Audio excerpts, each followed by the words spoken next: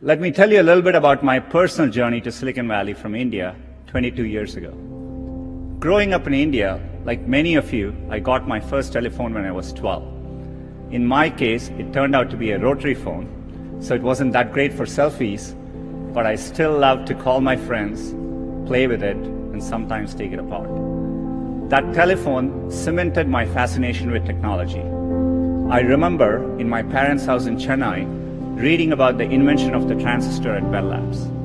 Of course, that initial invention helped found what became known as Silicon Valley, and out of that came companies like Fairchild Semiconductor and Intel, and all the computers and software that we all use today. You can draw a direct line from that invention to the technology that powers your Twitter feed or your WeChat messages today. I remember reading about that and thinking, it's the idea that matters. It didn't matter where you come from or what your background is.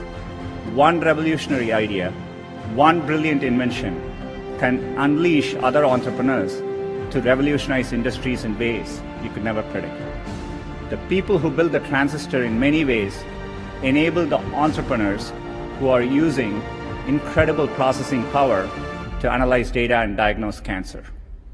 In the same way, the invention of smartphones and GPS has enabled other companies to build apps that revolutionize the way we travel around cities. That's why I came here. I had a deep desire to be part of this exchange of ideas, this community of entrepreneurs. And coming to the global hub where this was all happening, I felt welcomed and embraced. People didn't care where I came from, only my ideas and hard work mattered. I'm not alone. The Valley attracts people from all over the world. That is why you're here. I'm excited that over 700 entrepreneurs from over 170 countries are joining us here today. The possibility that anyone with the right idea at the right time can have an impact on others, that is no longer limited to a single place. It's possible everywhere. In India, another early and insightful decision was to create the Indian Institutes of Technology. These are leading engineering and technical institutions that are government supported. I still vividly remember as a teenager jumping onto a crowded train at Chennai and traveling for 24 hours to attend my school at IIT Kharagpur. And that opportunity changed the course of my life. These institutions, over many decades, have played a huge role in creating generations of skilled entrepreneurs in India. There are many countries helping to create positive environment for their entrepreneurs. What we are seeing now is an unprecedented global opportunity. In China, a few months ago, I met entrepreneurs combining social, commerce, and business platforms in entirely new and unique ways. And earlier, I mentioned a game built by an entrepreneur from Vietnam, and he created Flappy Bird. He was a developer from Hanoi who wanted to create simple games, non-violent games, that reminded him of why he fell in love with gaming in the first place. And it quickly became one of the world's most downloaded games for Android and iPhones. Great ideas in technology no longer come from just Silicon Valley. They can and do come from anywhere. And now they can quickly reach scale. I see hubs growing all over the world. Germany, Brazil, UK, Israel, China. The latest figures say that 21% of adults across 60 countries intend to start a business in the next 3 years. And there are over 200 million women around the world who are starting or running a business. It's clear that Silicon Valley is now as much an idea as a place, and it is an ideal of what's possible. And those of us who are lucky enough to have benefited from being in Silicon Valley or hubs like it, owe it to the world to set a good example and clear a path for others. And that is another reason I'm excited to be here speaking to you. Because businesses, academia, and governments all play an important role in removing these barriers. The internet itself is a perfect example of this. It's arguably the greatest economic engine of all time. And its success is largely a result of early collaboration between the US government, the private sector, and researchers from academic institutions, including Stanford. They worked together and made deliberate policy choices to keep the platform open and borderless. The course of history shows that this open model can unleash innovation, opportunity, and benefits for people everywhere. In the US, recently the Departments of State and Commerce appointed digital economy officers who will work to remove barriers and help entrepreneurs reach communities around the world. At Google, we are committed to playing our part to foster the next generation of entrepreneurs. Our Google for Entrepreneurs team has established a number of campuses.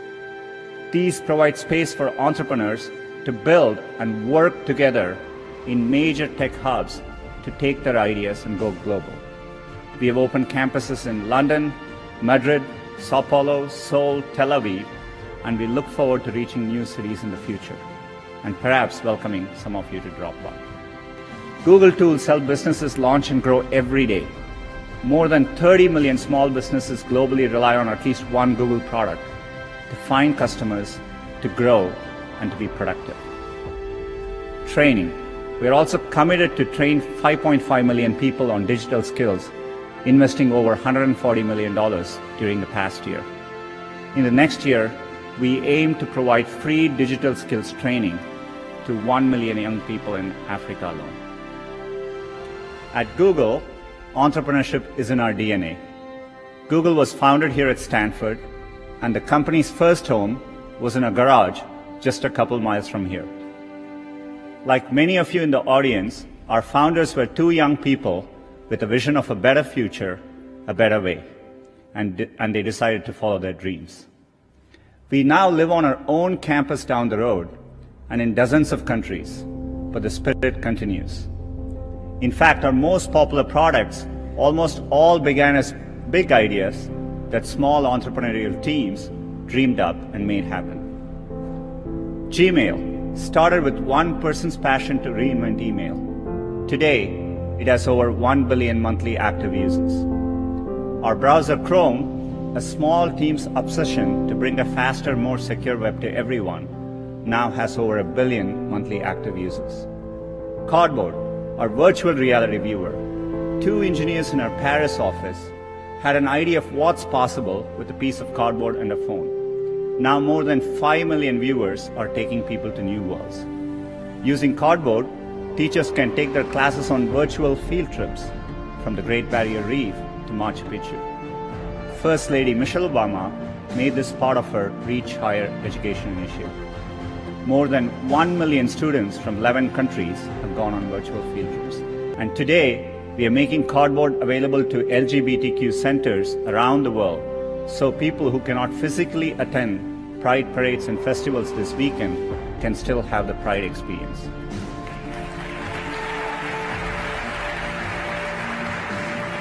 All of this came from two engineers in Paris' bright idea. We don't know what's next or where it'll come from, but we know that the barriers to entrepreneurship and to bringing ideas to global audiences are tumbling. People working anywhere in the world, born anywhere in the world, can create a product and make it available to anyone in the world. The most used messaging app in Southeast Asia was built by a young man born in Ukraine who moved to the US. And the three most popular viral games in the US in recent years came from entrepreneurs in Finland, Ireland, and Vietnam. You're the ones building the next Google, the next Spotify, the next Tesla, the next, well, we don't even know, but what I know is that someone in this room will build it. I know how much hard work it takes to pursue your dream of building a business. The long hours, time away from family, the rejection, the ideas you know are brilliant that just don't seem to catch on. There is a great quote from Thomas Edison that does the best job of defining what it's like to be an entrepreneur. I have not failed, I have just found 10,000 ways that don't work.